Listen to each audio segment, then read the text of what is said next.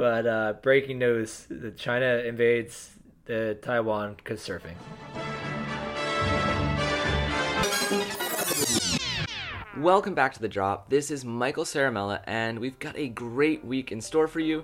It's just going to be Buck and myself this week talking about everything that happened in surfing, starting with the Vans US Open. I'm here in Huntington right now. We're producing a show called The Pickup, which you may have seen on Stab Premium or even YouTube or Instagram. Episode 2 just went live, and Episode 3 will be going live on Monday. That will be the final episode. And in other news, the Chinese storm is coming. This is a story that will blow your mind, truly. Like, I was shocked when I read and saw how fast these surfers were getting good. It's actually kind of terrifying and infuriating. So we're going to get into that. We're also going to talk about the WSL's pulling out of a Challenger Series event and what that means and why it is also really annoying and frustrating. And last but not least, Peace, Love, and Mung Beans, 7 Things I Learned from Mick Fanning. This is a story by Ethan Davis who, he really slogged it out. He had to bring a set of fins all the way from Australia to the Maldives and then, had to sit through 10 days at a 7-star resort and hang out with Mick Fanning every day. And these are the 7 things that he learned from Mick. Last but not least, we'll have a surf sin, which Buck and I feel very differently about. So, you're just going to have to listen and see which side you fall on. Without further ado, let's bring the Big Dick Power Surfer himself to discuss everything that happened in surfing this week. I did want to ask you, did anybody relate to your Bible verse from the book of Maxime Huchneau? No. Interestingly enough, it seems as though the average Huntington Beacher hadn't really brushed up on that section. I think that they kind of focus more on the one line that says something about gay people, and I think that's about it. Okay, I mean, I know that's their thing for sure, but the U.S. Open has been there forever, it feels like. I mean, at least for the past 15 years, right?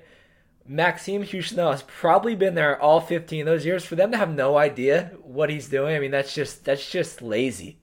And I'm offended by that. As a Frenchman. As a Portuguese, if my appointment goes well next week. But if you don't know what Mike and I are talking about, it's a great tradition around the U.S. Open to try to spread the word of God by yelling at people and telling them all they're going to hell. It's great. I love that about Huntington. He went out there with the Maxime Huchneau sign, and did you tell anybody you're going to hell? No, I didn't, but I do plan on bringing the Huchneau back out for finals day, because you can see, I go to the beach, but it's a little bit sparse on the crowd. I really want to get in the thick of it, so I'm going to wait to spread my gospel until the most ears are around me. Okay, well, let's go right into it. Let's talk.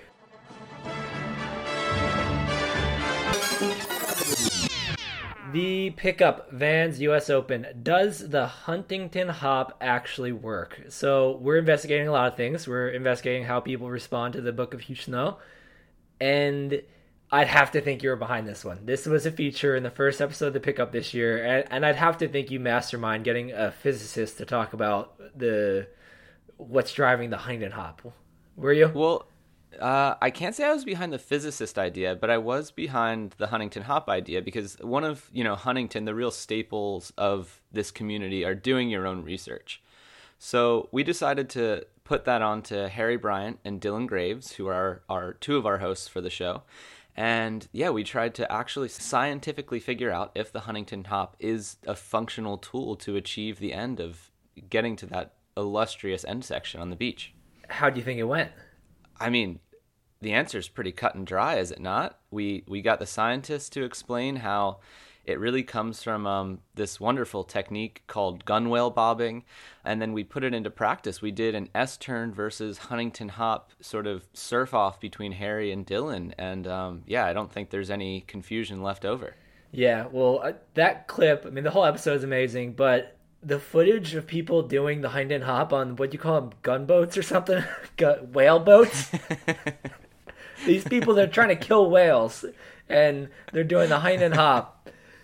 That just blew my mind. It was so bizarre looking, and yet it's one of those things that's exactly what we do, but when you take it out of our context where we think it's kind of cool or whatever, it just looks so weird, and that jarred me. I mean, I thought the S-turn versus hop thing was cool, but the footage of people trying to kill the whales with their hopping around, that was bizarre. That was part of the first episode, and we've been talking about it on social and all that, and then the event starts, and you told me you ditched your board the morning that it started. I asked you other ways where you said I ditched, and I when the webcast came on, I understood immediately. Multiple times I ditched my board. Yeah, that was not a quintessential Huntington Beach experience, but it was novel and beautiful in its own way. Yeah, well, I've been loving watching it. Like, it's kind of funny watching people have to surf waves that are just really, really hard. Like, they'd show clips of people paddling, and it just looked like they're in a river. It looked like a proper, not an exaggeration, just a pretty steadily flowing river. Like, you could have had a mill there. You could have absolutely had a mill going that day. Well, so you referenced the first episode of the pickup. The second episode is live as of the time that this podcast is live. And in the bunker, I actually get into that a little bit. So we did the math, and an average lap from like where you paddle out to where you get in the lineup to then where you either surf through and get to the pier and then come in and do the runaround. The average surfer in this event was doing 2.5 runarounds per heat. So when you measure all of that, they're covering more than a mile of running, paddling, and surfing within a heat. And I mean, some surfers like Julian Wilson literally came in with 4 minutes left. He was like clutching his thighs. He couldn't do it anymore. William Cardoso was so tired, he literally retired from surfing. Will be my last year in the challenge series. He confused. I mean, that's like a second language thing. You could easily confuse tired and retired. I don't blame the guy. And then Joao Chianca, who, to your point, he had two of the hardest heats of the entire year against John Florence. He put up excellent heat totals and still lost. Said this was the hardest heat of his life. That was like one of the hardest heats I ever surfed. Yeah, how ironic was that? I couldn't believe when he said that, and I was just like, immediately went to the heats he had against John at Pipe and Bells, and I was like, but I believed him. At the same time, I was like, yeah, no, I saw what you just went through. Like, that looked kind of harder. So that's obviously what's been going on the competition side of the pickup, which is always covered in the bunker. But this next episode, the one that we just put out, is like, there's so much good stuff in it as well. So if you want to know what's going on sort of around the whole thing, including a session at the Wedge with Harry and Dylan, a really good session in Newport Beach, which happened concurrently with the US Open. That was, pretty wild actually how good that little wave gets on certain swells. And yeah, there's tons of good stuff in this next episode. So go ahead and tune in. Tune in, folks. Plenty of good stuff coming.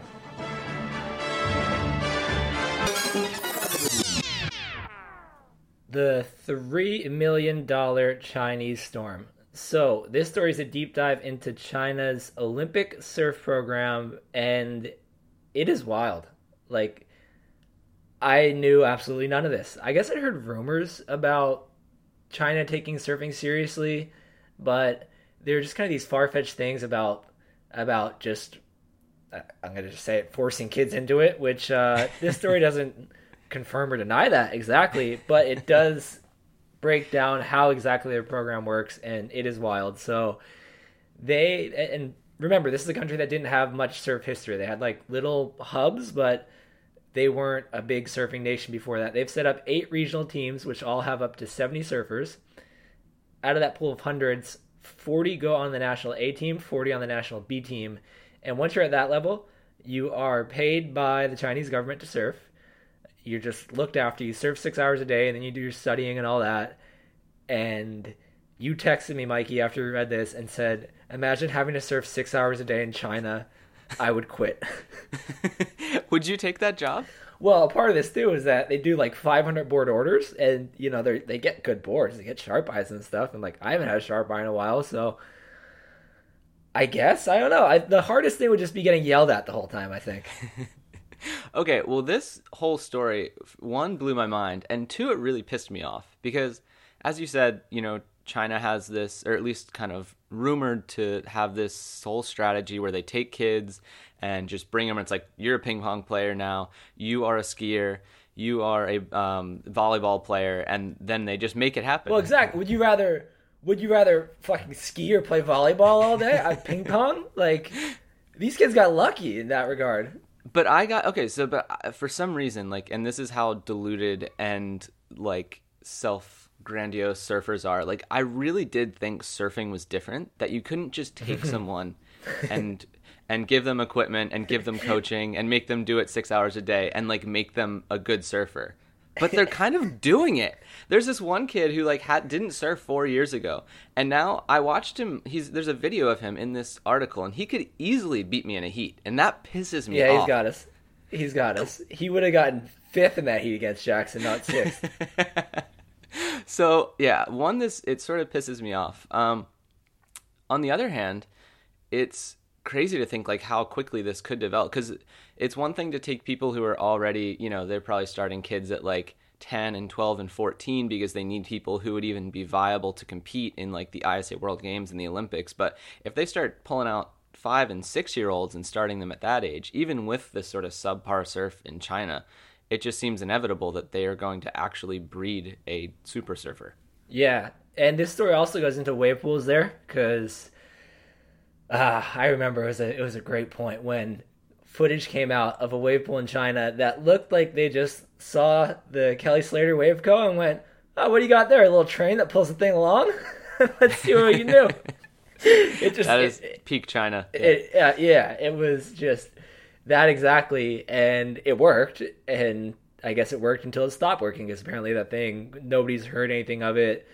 Even we talked to the guy who runs the surf team for this piece, and he said that they haven't been there. They've got no talk of it, but he's optimistic that pools will be in China in the coming years, and that will take this whole thing to another level. Like, imagine that level of focus and training applied to 6 hours a day in a wave pool at that intensity is wild. Yeah, and so as you said earlier, this entire thing stems from surfing's Olympic inclusion, right? That's the only reason that the Chinese government is pouring millions of dollars into this, surfing movement in China. But the other way that they could get someone into the Olympics, and it would presumably be a lot faster, is to basically get somebody to transfer over to, a Chinese thing like Aaron Brooks did to Canada, Jesse Mendez did to Italy. And when I was racking my brain, I was like, who has Chinese lineage? Mason and Coco Ho. Oh, wow. Yeah, that's a good point.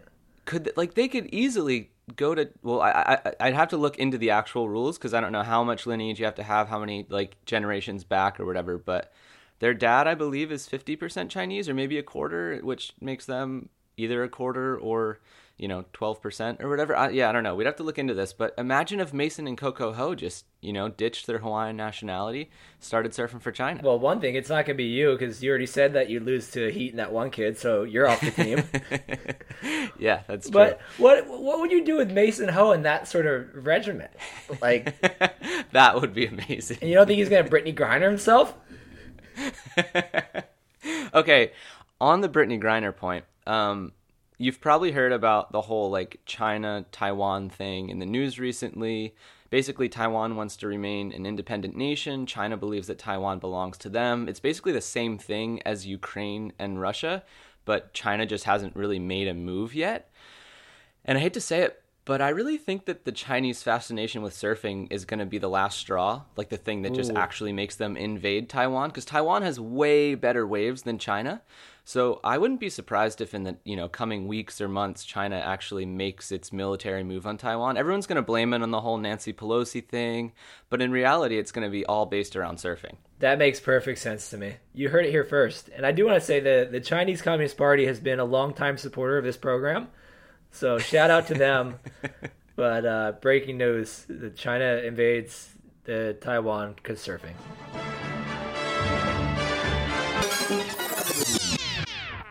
WSL says, no seños for you. Wow. Just this one stings. This is close to my heart, even though my heart is about 1,000 kilometers away. This is almost as bad as the Huntington Beach people not knowing who Maxime Husseneau was. It's disgusting. It's disgusting. But all of a sudden, a CS event, even though they're up 400,000%, goes missing. This was announced late last week, and it's sad. It's sad to see a CS just disappear. What I think is the weirdest thing is that, or kind of the most inconvenient thing is that the CS servers have to go all the way to Portugal now and then not go to France. Like that used to be this nice long leg, and I think people really enjoyed it, and it's so much better to cut costs and you have two events in the same part of the world than one. But now they have to fly all the way from Huntington to Europe to Brazil. So bit of a triangle there to go back to Hawaii. And it's a big deal. What are your thoughts, Mikey? I mean, you alluded to it earlier, but so the WSL's official statement was, "We are disappointed to announce the cancellation of the Challenger Series event in Hosager. We were unable to secure the appropriate support to make the event financially sustainable." Which is weird because, one, they had a headline sponsor. I won't purport to know exactly how the financials of that all work out, like, what percentage of an event's cost the headline sponsor covers. But yeah, it just seems so crazy to me that, a month ago, Eric Logan was going around doing an interview with the same exact interview with 4,000 different publications talking about like how incredible the WSL is doing, the viewership's up, the money is up, and then they go and they cancel an event with a headline sponsor. It's like, how? And then at the same time, you look at the US Open, the first 2 days don't even have webcast coverage, which that can also only be a financial decision. And I know that we're, quote unquote heading into a recession and people are making more conservative decisions with money, but this is just a really bad look for the WSL. And it probably, like you said, it's put a lot of individual surfers in a bad position where they likely, a lot of them already probably like had Airbnbs and stuff. Which, on that point, do you think we should like somehow get in a group chat with all of the CS surfers and find out how many of them got Airbnbs and like try to pay them half price for them and do some big party in France in October? Oh, I think just good luck negotiating with these French people when you tell them that I'm not getting your Airbnb anymore. You're just going to get yelled at. Or we'd have a party. I do have some intel, and I'll be honest, like the details are murky. So not everything I'm saying is exactly a fact. It's just kind of what I've heard, and I know some people. But from what I gather, the cost to be a headline sponsor of these things is about $250K. I don't know how much they cost to run. I also know that a tourism board in the area was chipping in. And from what I gather, again, was that a deal was signed, right? Like I think it was supposed to be, I know the WSL like to negotiate in 3-year deals, but then COVID happened, and then there's been the mid-year cut, so I think it kind of changed their whole way of operating. And so now I think a bunch of deals have been renegotiated as things go on. And from what I heard, they pretty much just started asking for more money. Maybe an amount was agreed upon. The WSL said, oh, actually, it's going to be this amount. And people said, oh, actually, fuck off. And with, like you said, with it being a shaky financial environment right now, people were kind of okay to just say, okay, yeah, I guess I'm not going to spend all that money right now. But from what I heard, it sounded like a deal was in place because we're getting close to it, right? It was a month, 2 months out. And so deal in place. Hey, can we have more money? No. And then no. I know that it was a big thing it was important to both the brands that were sponsoring it and the tourism board to have it as a CT event. Like I think if it's a CT event, they would have stepped up and paid, but it's kind of in that awkward to have it at that time of year where it's always been. It's kind of weird. Like that's, I think, what the tourism board would want. They wouldn't want it in the middle of the winter because it just wouldn't be that many people there. And with the way the CT works right now, you can't have a CT event that time of year. So it's in this kind of weird limbo. And it'll be really interesting to see what will happen because there's a lot of history there and it's a sick event. And to see it just kind of potentially disappear because people can't agree and because these changes, it'd be a real bummer. Yeah, absolutely. And, meanwhile, of course, the US Open seems like it's never going to die. But it is crazy, like, so whatever, they don't do the webcast for the first 2 days. Waves were small and it was obviously the early rounds of the competition. But at the same time, you have somebody like the Alani brothers down there doing a pirate stream, which is providing basically just more promotion for their event. And then they go and shut that down. Like, I don't know, there's just some really interesting decisions being made at the top level of the WSL around all this stuff. There really is. And with these kind of whispers that I got, they came with the impression that the WSL isn't in a great place right now. Which, I mean, if you look at what Eric Logan did, which was go to every publication and try to get everybody talking about how good it's doing, that was probably a pretty strategic move, right? Like, he probably, why else would they want to talk about all that other than to try to create some sort of image and get it looked at in a different way? But who are they trying to fool? Like, they are backed by like a billionaire benefactor, right? So it's not as if they're trying to convince their quote unquote investors that they're like doing better than they are. So I don't even see who that serves. Like, if the truth is that they're struggling, I don't know why it makes sense to go out and lie about that. And I don't think they would. Like, I at least to some degree believe that what Eric was purporting is the truth. Like, you know, statistics are often very misleading. But I don't think that he went out there and flat out lied about it. He probably just chose the ones that best suited, you know, made them look the best. But I don't see what the agenda would be when ultimately, like, they have to just report this stuff back to a single person who at the end of the day decides if he wants to continue paying for it or not. Yeah. Well, I think it's just the difference between, like, Eric Logan saying, hey, maybe we're still not making money, but this is the best financial place the league has ever been in. And Eric Logan and 4,000 media outlets saying, this is the best place the league has ever been in. You know, maybe it's just a, like, and I know that, you know, somebody at Ziff's level is probably smarter to see through it, but I still think it's not a bad thing when you're trying to pretty much sell something to keep something afloat. Anyway, no France, yes US Open, and the CS down to 7 events, only 4 count. Yeah, or you know what? Solutions. I'm a solutions guy. Every event can be in El Salvador. They got a left there too. Isn't there like a shitty little left across the channel from that one? They could just do, like, the ISA ran both things. They'll just, every event will be there for if they, this is what the surf industry is going to look like in 2023.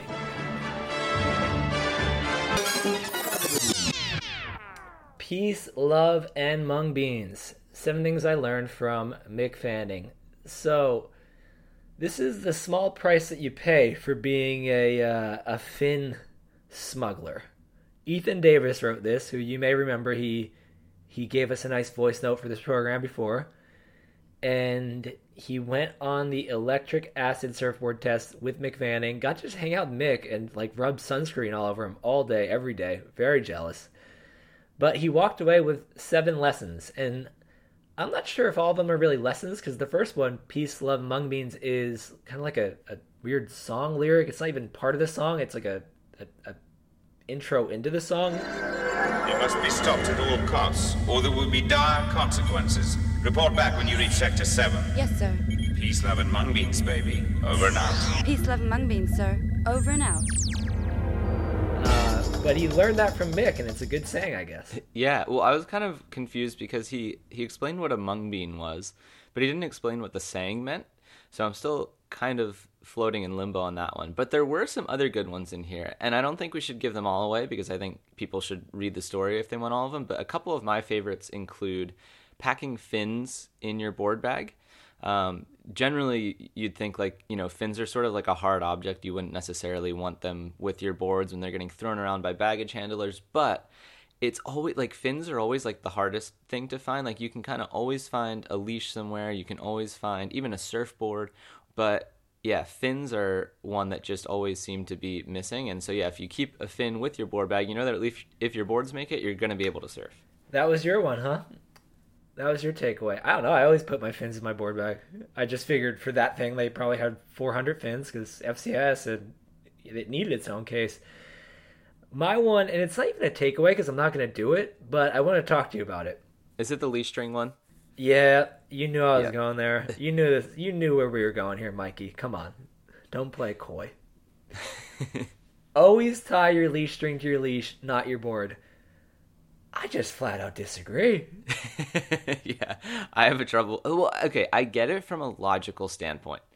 It does make sense because that means that anytime that you are going surfing and you have a leash, that you're going to be able to connect it to your surfboard, versus if you just have a leash and a surfboard and you're basically praying that a leash string is sitting in, you know, in the little crux. But if you hang out with people like Buck or Donovan Frankenreiter, there's a good chance that that's not going to be the case. Little tangent here. When we were in Hawaii this year and I bought that Pang, first time I went to surf it, no leash string. Had a leash though. I guess if I had a leash string on that leash, all problems would have been solved. But no, I had to solve the problem. So my wife had these sandals that she kept complaining about. They said they hurt her feet real bad. She bought them for like $5, so I wasn't too worried about it offending her too bad. But they were leather, and I just looked at these things. Every time she put them on, she said it was like painful. So I said, okay, like I think I can get a leash string out of this. And so I kind of had to like rip out this leather part of this sandal to get a leash string going. And then it worked, but I was like, I'll just do it for a session, then I'll do a real one because it's pretty thin, right? I've left it since then, since January, and then it finally broke the other day, and I was like surfing a wave that was really far out in front of some cliffs, and I just remember in that moment, I felt like I'd been wronged in some way. I had to like check myself, and I had to, because I was like, how is this, that was my first wave. I think that's why I was so mad, but I felt like the universe had conspired against me there, and had to just kind of slap myself in, no, you are an asshole. So I guess Mixed Trick would have saved me there, but like, what am I supposed to have as many leashes as I have surfboards? Am I supposed to just do the tie thing every time I'm changing boards? Like, I just don't really get it in practice. Yeah, that means that you'd basically have to walk around with a fin key in your pocket at all times, which I do, but I don't think other people do. Because trying to feed that soft freaking string through that little tiny funnel, it's not gonna work. Yeah, so we'll leave that up to you folks. Take it, leave it, but read the rest. There's some good stuff in there. You get to see Mick's stretching routine. It's not him doing it, it's some beefcake, but hey, maybe that's your thing. Yeah, so 7 tips or other things I learned from Mick Fanning. Go get them. Yes, and keep an eye out also. The East is coming. It's coming up late August into early September. You'll be watching the results of him having all his leash strings tied to his boards and his stretching, etc.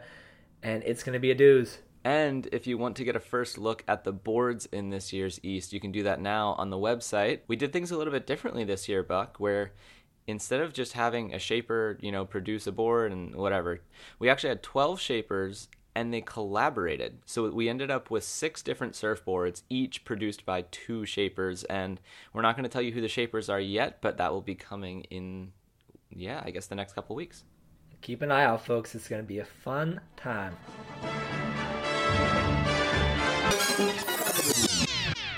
All right, it is Surf Sin time. We've got Jasper here, and it's a relatable one. Most of them are. This one will relate, maybe not to everybody, but to some. He just kind of takes it to a new level, and things get weird quickly. G'day gents, Jasper here, got a surf sin to confess.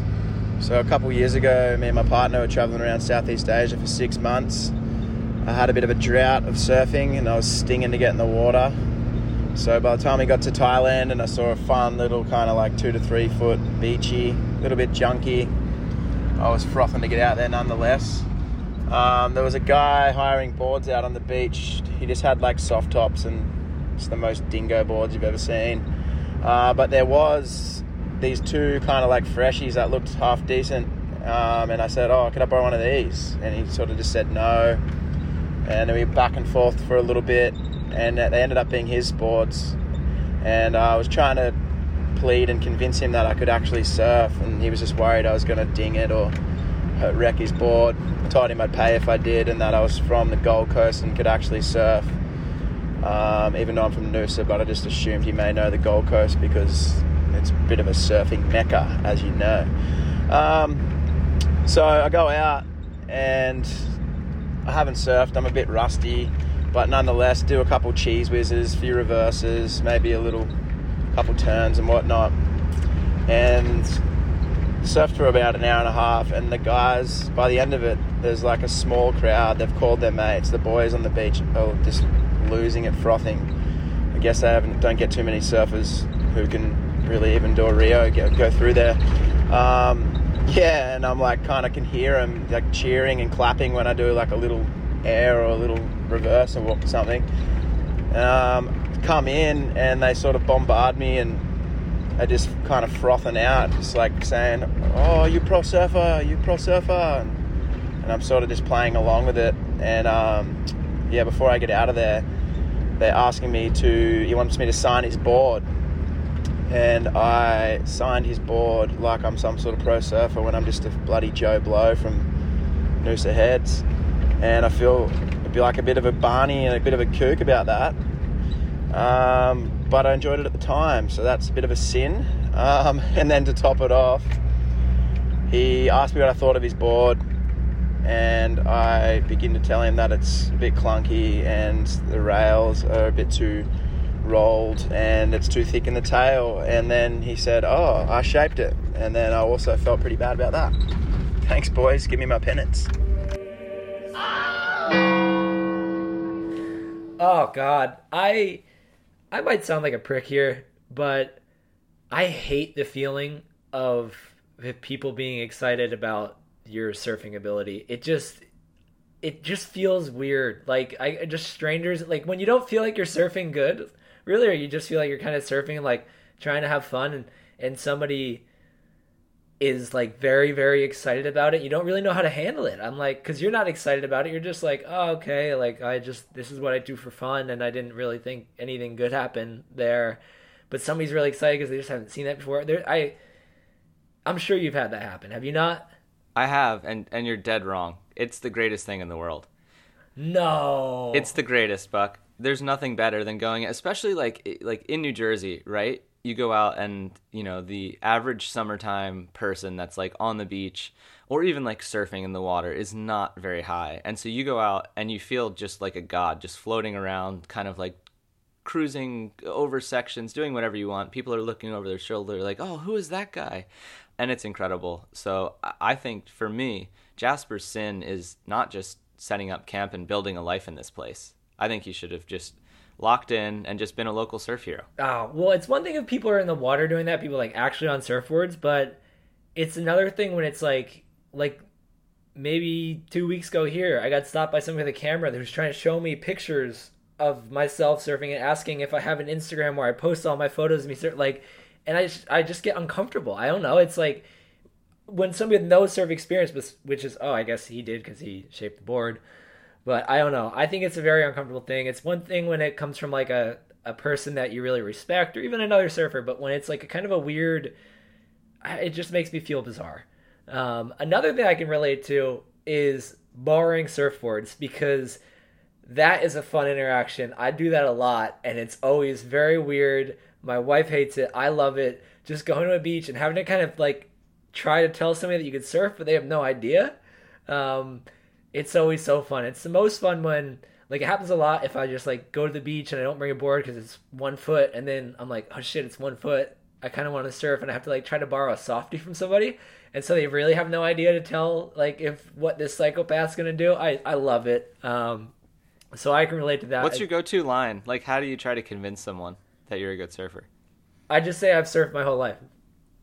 Like, I just say 5 minutes, like 3 waves. I just want to go get a few. I'm sorry I didn't bring my board. Can I just take yours for 5 minutes? Always works. I've never been denied. Probably done it 10 times in my life. Probably more. So, Jasper, I feel ya. But you sinned. You definitely sinned. And telling the guy that just the board thing, that you had no way of knowing, Jasper, but that one stinks. That one didn't feel good, did it? Especially after it's such like a double burn because in that guy's eyes, he just went out and ripped super hard on the thing too. Yeah. And so you're basically coming in and saying like, not only was that like, yeah, not a good session for me, but also this board is terrible. And I'm sure everybody's been in that situation before, whether it was like with food somebody cooked and you're like, oh, this is like not that good, huh? And they're like, oh yeah, I made that. Yeah, I think so. I've never had it with a surfboard, but the food one, that's a really good analogy. Or even just something like, you know, that you wrote or produced, like for Stab, like people will say something not knowing that you had a major hand in that, and it's just it's just such a sinking feeling, but you never also know how to respond to it because it's like awkward for both parties. Oh somehow. yeah, and then it's worse when it's addressed because they're like, oh no, I mean it was like good, and you're just no. One more story before we get to the penances. When I was at Quicksilver, there was a story, I didn't witness it, but my friend told me it, where like somebody that was on the surf team got a job at some part of the brand, and basically there was a new employee at that time as well that wasn't just like the guy that was like, used to be on tour or whatever.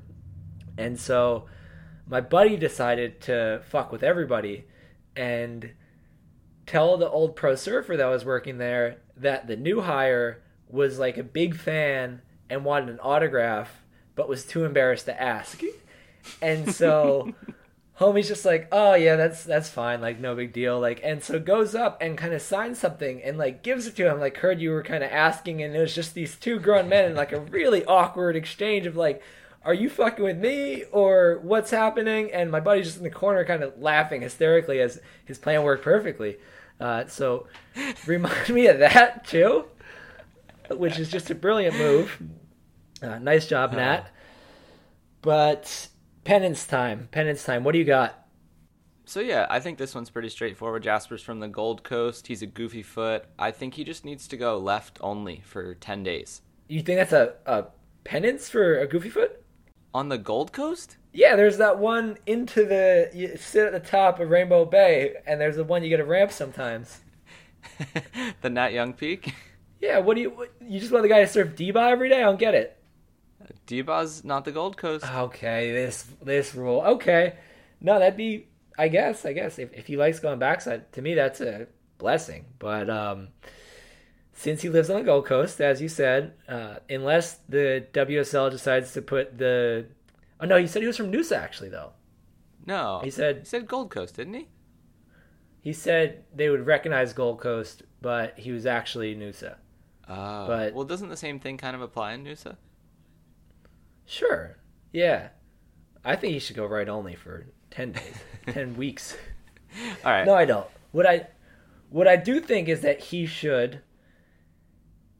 needs to go to a professional surf event and have somebody sign his board. Because I think it's like kind of like a stolen velour situation where, he's out here doing the hot laps on the beach, where I think if you make a CT, you have the right to sign an autograph, even if you're a wild card. If you're in a CT contest, you've earned the right to sign an autograph as a surfer. I don't think you do if that's not the case. There's very few people who have not surfed a CT that I think deserve to sign an autograph as a surfer. So he needs to go to one of those, get an autograph, and it has to be on his surfboard. He has to live with it, surf on it until that board dies. So that's what I'm going to suggest for you, Jasper. That's beautiful. Yeah, it reminds me of the GoPro nose mount thing that we talked about before, and somebody actually sent me a photo this week of Shaun White rocking one of those on his boards, and it's just such the immediate sign of the kook, and it's so beautiful, and I think the autograph is maybe even a step beyond that. Yeah, I know. Hopefully he gets a nice big one. Who do you think he should get? I mean, he's got to get on the Jackson train. We're still going to be there. We made the mid-year cut. We got more events in us, so go the Jackson train. All right, thank you, Buck, and thank you, as always, to everyone who submits their surf sins. If you want to send yours in, you can hit us at michael@stabmag.com or buck@stabmag.com, and our goal is to get to all of them. We've got a sin bin piling up, but I promise you we will work our way through them. And in the meantime, we'll be back next week. I think Stacey G is going to come on. We're going to talk about the end of the U.S. Open, who wins that, and going into Tahiti. We're going to have some great storylines there as far as top 5 is concerned. We're going to have some stats to let you know who may or may not do really well there. We'll make some predictions, some bets with betonline.ag, and everything else. So with that, over and out.